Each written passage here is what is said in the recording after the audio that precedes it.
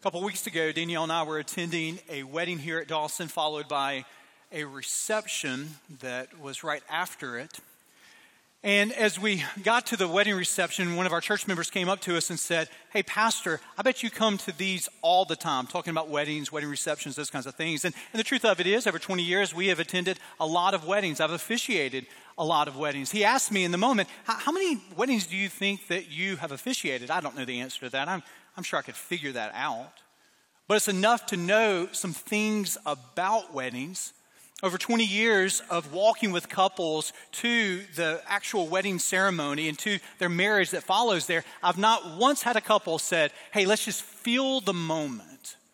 Let's just be in the moment. And let's just come up with the words that we want to say in the moment." No, the importance of the covenant that is being made between that husband-to-be and that wife-to-be, it demands a fixed ceremony. It demands that words matter.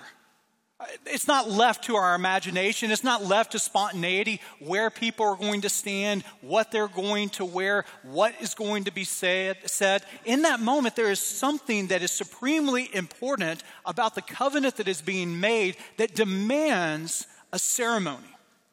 We live in a fairly unceremonial culture. And in the casual nature of our culture, very few things rise to that place of demanding a ceremony, because our commitments aren't all that fixed and all that firm.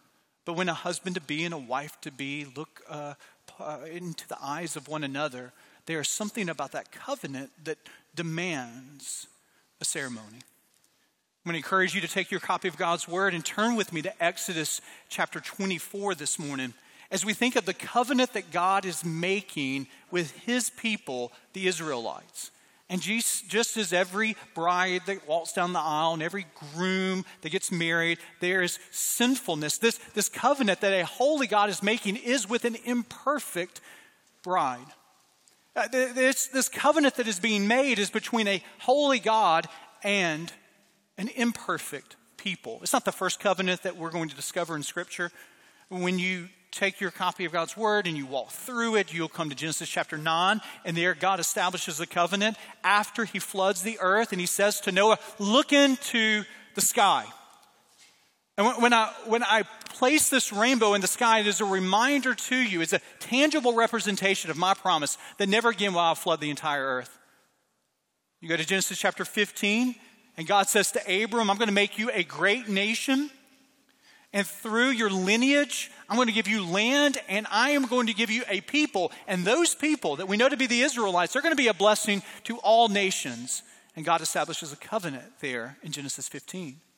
Now we come to Exodus chapter 24. God has already, through His grace, set the Israelites free from Egyptian captivity. He's already, through His grace, brought them through the parting of the Red Sea. He's already, through His grace, given them the words of the Ten Commandments, given them the words that we looked at last week called the Book of the Covenant, Exodus 21 through Exodus 24.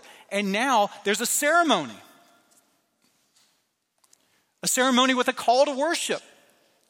A ceremony with the Word of God that is given. A ceremony with a commitment and a response by the people of God. And a ceremony that will have a reception after it. We won't get to it today, but there is a meal that they share after this ceremonial covenant that is made here. Exodus chapter 24, hear the word of the Lord as we think of the importance of covenant and we think of the importance of this ceremony. What was the ceremony? What was this? Then He said to Moses, "Come up to the Lord, you and Aaron, Nadab, and Abihu, and 70 of the elders of Israel, and worship from afar. Moses alone shall come near to the Lord, but the others shall not come near, and the people shall not come up with him." Moses came and told the people all the words of the Lord and all the rules, and all the people responded or answered with one voice and said, "All the words that the Lord has spoken, we will do." And Moses wrote down all the words of the Lord. He rose early in the morning and built an altar at the foot of the mountain and 12 pillars according to the 12 tribes of Israel. And he sent young men of the people of Israel who offered burnt offerings and sacrificed peace offerings of oxen to the Lord. And Moses took half of the blood and put it in the basins. and half of the blood he threw against the altar. Then he took the book of the covenant and read it in the hearing of the people. And they said, the Israelites, all that the Lord has spoken, we will do, and we will be obedient. And Moses took the blood and threw it on the people and said, behold the blood of the covenant that the Lord has made with you in accordance with all these words. This is the word of the Lord to us this very day. Covenants matter, ceremonies matter, the words in those ceremonies matter. When a couple are making vows to one another, these are not vows that they have not thought carefully through, or these are not vows that don't have a richness of church history that comes into that moment here. And Moses has this covenant that is being made between God and the Israelites, and it is based upon the words and the rules. Notice the all-encompassing nature. All the words, all the rules. How do we differentiate? What is Moses talking about here? What is God talking about here? What's the difference between the words and the rules? 3 times. Once in Exodus, 2 times in Deuteronomy. We have a Hebrew phrase that describes the 10 Commandments that is not really 10 Commandments, but it is the 10 words. That's how it's referenced. So Exodus chapter 20, the 10 Commandments that we looked at last January, February, March, and April, that is called the words. There's a wonderful book on the 10 Commandments that came out a couple of years ago by Jen Wilkin, and it's entitled, well, it's channeling this very thought here, All the Words to Live By. All the words to live by. And it's an important idea here that Moses is speaking the 10 Commandments, but what were the rules? The rules were the book of the covenant. Exodus 21, 22, 23, all the specificity and all the regulations that the Israelites are going to live out as they wander in the wilderness and they establish themselves as a new nation. So Moses, is speaking the 10 Commandments. He is speaking what we know to be the book of the covenant, and the people respond with, we'll do it. All these words, we will do it. Verse 4, Moses writes down the words that were spoken to him of the 10 Commandments and the book of the covenant. Just a little aside here. One of the reasons that throughout church history we've believed Moses to write down what's called the Pentateuch, which is the first 5 books of the Old Testament, are these kinds of passages that you find in Exodus 24, verse 4. It's just a passing aside. Moses is sitting down and he's writing these things out. So how we get the Bible are actual people inspired by God writing out the words, and this is how we have what you have before us now as it's translated from Hebrew into English throughout the years here, no doubt. But notice that these are the words that we are to live by here. And after they make a vow, the response of the people is, we're going to do this. Now, hey, this is 2023, Birmingham, Alabama. What in the world does any of this have to do with you and me? What in the world does this have to do with you and me? Well, it has a lot to do with us. 2 things I want you to see. First, the word still guides us. The covenant that God is making with the Israelites, it is a word-centered covenant. Moses wrote down all the words. He speaks all the words. It is a word base. God's love for and his expectations for the people of God.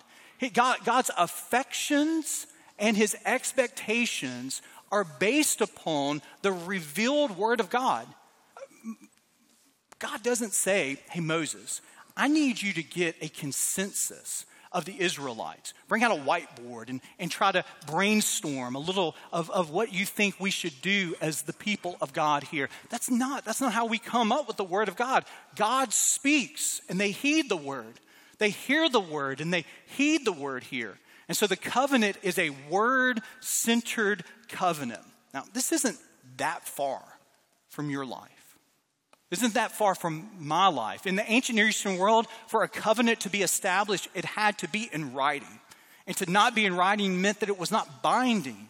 And again, that's not so elusive to us. We don't have to have this great historical imagination to get us to that place. Why? How many of you that are homeowners purchased your home with a handshake and a word of a promise? No, I mean, you sat down with an attorney and you had countless pages. Maybe you DocuSign those pages, or maybe you're sitting down and you're signing every one of them because why? The details matter. And the details bring about accountability. And so God is saying to his people, the details matter. Now, we as the people of God still stand like the Israelites, knowing his affection for us and his expectations for us, because he is a God who is not silent.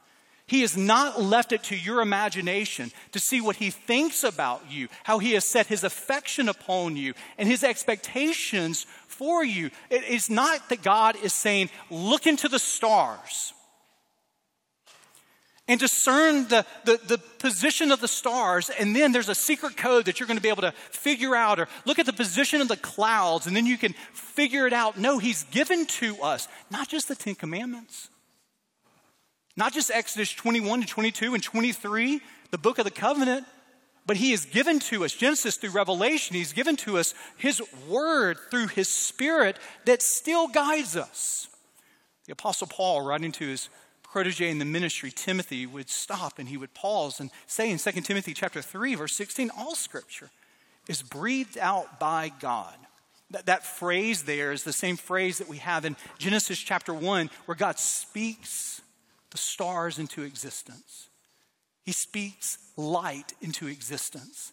He speaks animals into existence, humanity into existence in Adam and Eve. So the same God that speaks and there isn't and there is the God who speaks and inspires the word of God that is profitable for teaching, for reproof, for correction, and for training in righteousness, that the man of God, and we could fill in the woman of God, may be complete, equipped for every good work.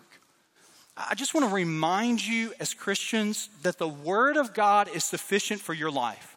That to read the word of God and to heed the word of God doesn't just give us random facts so that we might win some contestant, or we might know all the answers in sort of a biblical jeopardy. No, when you read the word of God, when you heed the word of God, it enables you to behold the glory of Jesus, to see his love for you and the way that he desires to lead you. The word of God in the Bible are the spiritual nutrients that when we listen to them, we study them, we memorize them, we obey them, that they are the spiritual nutrients that get metabolized into our soul, and it allows us to be transformed. So we look different. Over time, we talk differently. We think differently. We act more like Jesus. As the Spirit of God seeps the Word of God into the deep places of our life, and over time, we are renewed. We're metamorphosized. We're transformed, not instantaneously. A conversion is a moment in time. The making of a Christian saint is a lifetime of a journey that is only complete when we meet him in eternity. It's a lifetime of a journey, guided by his word. Many of you know that our students, our chapel choir, 9th through 12th, they're headed to Wales. Really, really excited about the destination of our chapel choir mission tour. John and others have done a fantastic job working with a local missionary that has been stationed in Wales for decades now. One of the most brilliant men. I'm just so excited that our students are going to be able to get to know this missionary by the name of John Robinson. He's such a faithful man of God, brilliant in every way. He is fluent in over 20 different languages, and his mission, his planting in Wales has been able to get the word of God in the native Celtic languages. They are the British Isles. It's a wonderful ministry. It's a ministry that I became personally connected with when over 20 years ago, when I was finishing my sophomore year in college, I went through our Baptist campus ministry for 3 months that summer to serve in Wales. I was supposed to go to Scotland. I was really excited about Scotland. If you remember, that was sort of at the height of Braveheart, Mel Gibson's movie, and I just wanted to go over to Scotland and, obnoxious Americans say, freedom, freedom, those kinds of things. And so 1 week before going to Scotland, it got changed. I go to Wales, didn't know much about Wales. There for 3 months, and really a life-changing experience for me. I had proposed to Danielle 2 days before I got on the plane to spend 3 months there. 3 months in Wales, let my hair grow out completely, never got a haircut. 3 months there, grew out this beard. 3 months there, the food is good, but the food is not Alabama food. It's not Mississippi food, and so it's not that great, really. And so I get off the plane, and I had lost 20 pounds. I see Danielle. She looks at me. She wonders, can I get out of this right now here? I long hair, beard, and my brother, who was 13 at the time, he meets me with my mom, and the first thing that he looks at me and he says, David, you look weird. And then I talked, strong Mississippi accent, grew up in Jackson, but over 3 months that are in Welsh, you got these Welsh inflections that get mixed in there, and I talk, and he says, David, you sound weird. Why? Because I'd been immersed in something that was different than what I had been reared and raised in. And it began over time to make a difference, actually, not just in my physical appearance, but the way I thought. Certainly in the way I looked, but the way I sounded. Now listen, not a perfect analogy, but when we immerse ourselves in the Word of God, the Bible, we are able to behold the glories of the Word incarnate, Jesus, through the Spirit of God that dwells in us. And so over time, we are transformed.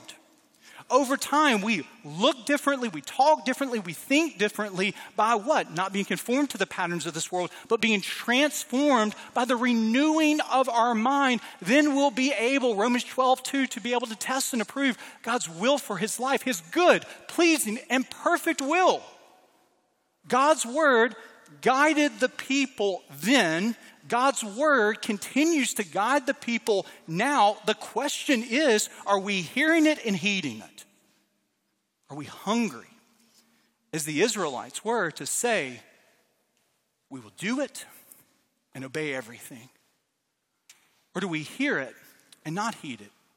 Are we hearers of the word and not doers of the word? It's in the implementation and application of the word of God that is oftentimes done in community and over time consistently as we listen to the word of God with pen in hand, journal beside us, and we listen to how God speaks to us. And over time we begin to see the things that we think and things that we do not line up to the word, and we realize that the word is the standard. And the word gets the final word. The word guides us. Is it guiding your life? Or are you spiritually malnourished today?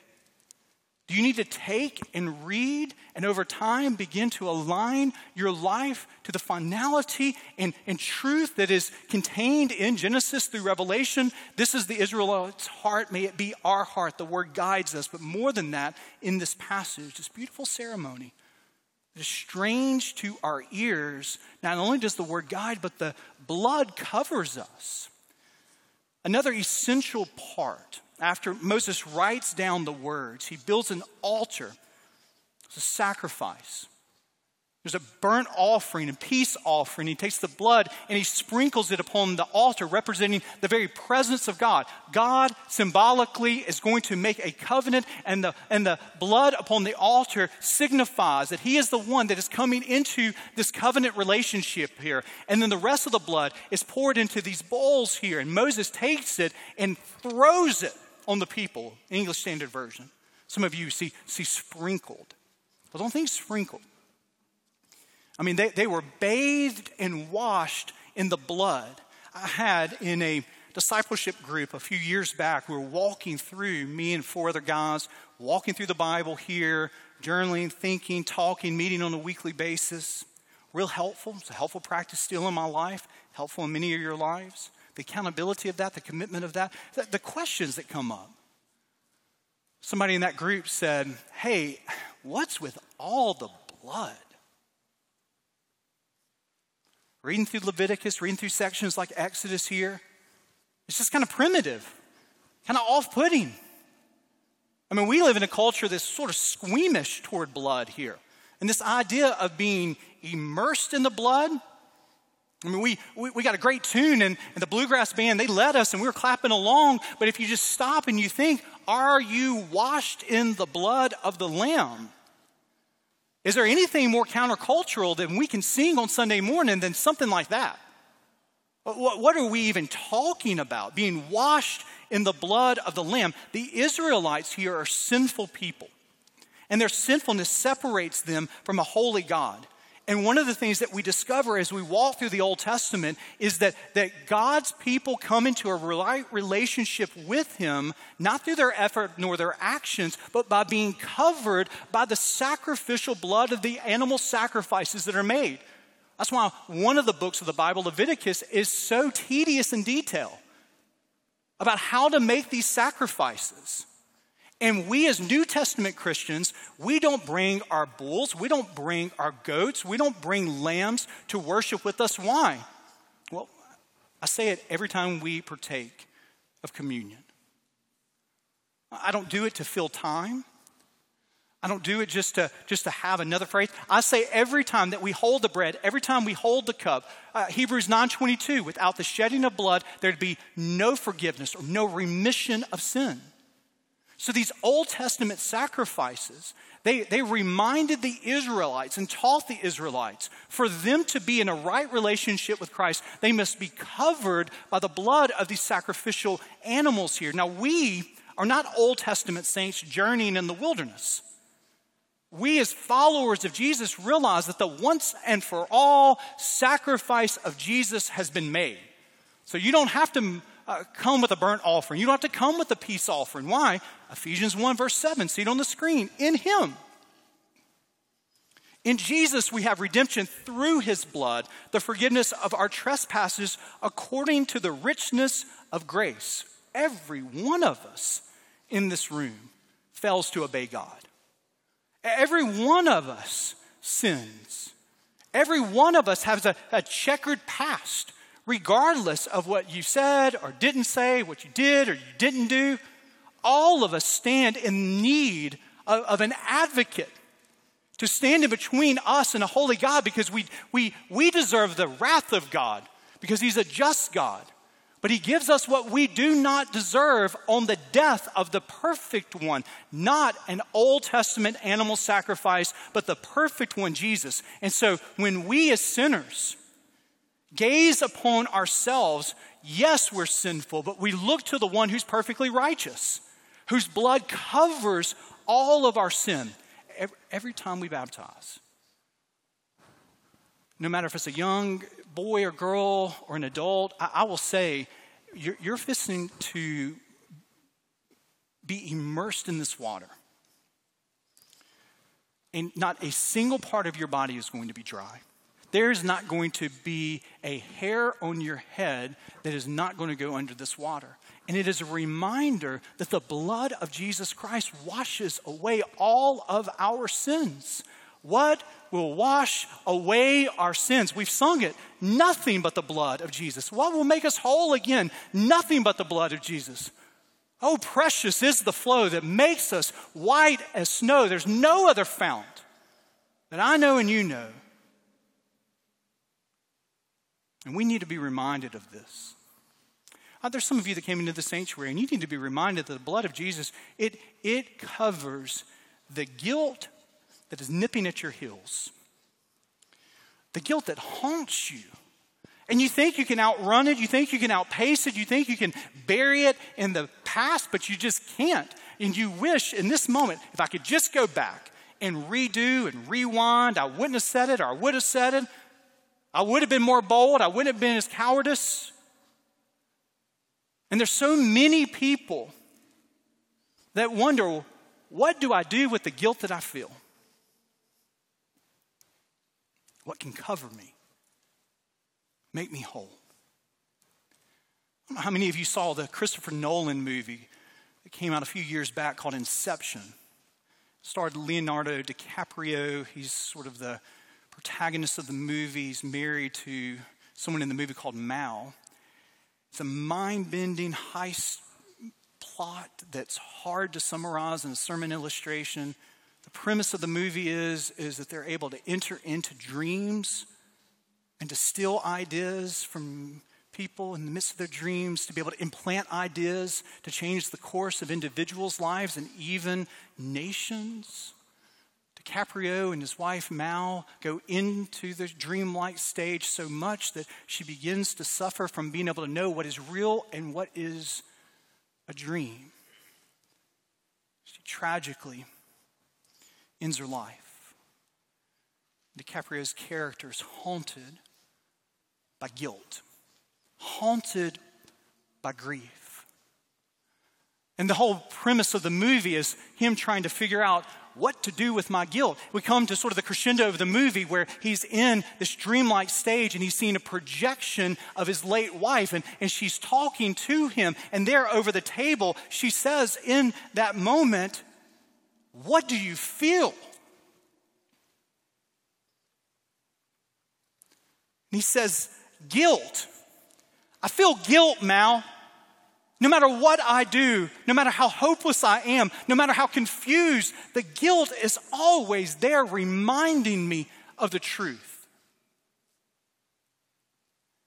And for this Christopher Nolan movie, the premise is the only way that we're able to move forward with our guilt is to confront it, to see it, to face it, and to admit it, and to forgive ourselves. But it's just not true. You don't have the power to do that, my friend. You need someone more powerful than yourself to be able to cover the guilt of your past. You can't alone absolve yourself of guilt because you do not have the basis nor the power to do this. This is why so many people in our world, in our families, they run from guilt, thinking to themselves, maybe if I just perform enough, that I can outpace my guilt. Or maybe there are many people that just drink their guilt away every night. Or maybe they begin to abuse prescription pills. Why? To numb themselves to the guilt that they feel inside. There's some people that just distract themselves with endless scrolling because they don't want to look inside. They don't want to look behind. And they're not sure what's ahead. And so the question is what will wash away our guilt? What if I told you nothing but the blood of Jesus? What if I told you what can make you whole again?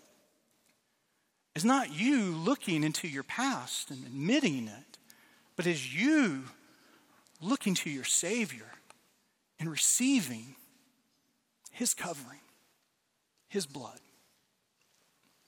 The writer of Hebrews would say it so beautifully in Hebrews 9, verse 12. He, Jesus, entered once and for all into the holy places, not by means of the blood of goats and calves, but by the means of his own blood, thus securing an eternal redemption. For if the blood of goats and bulls and the sprinkling of defiled persons with the ashes of a heifer sanctify the purification of the flesh, how much more will the blood of Christ, who through the eternal Spirit offered himself without blemish to God, purify our conscience?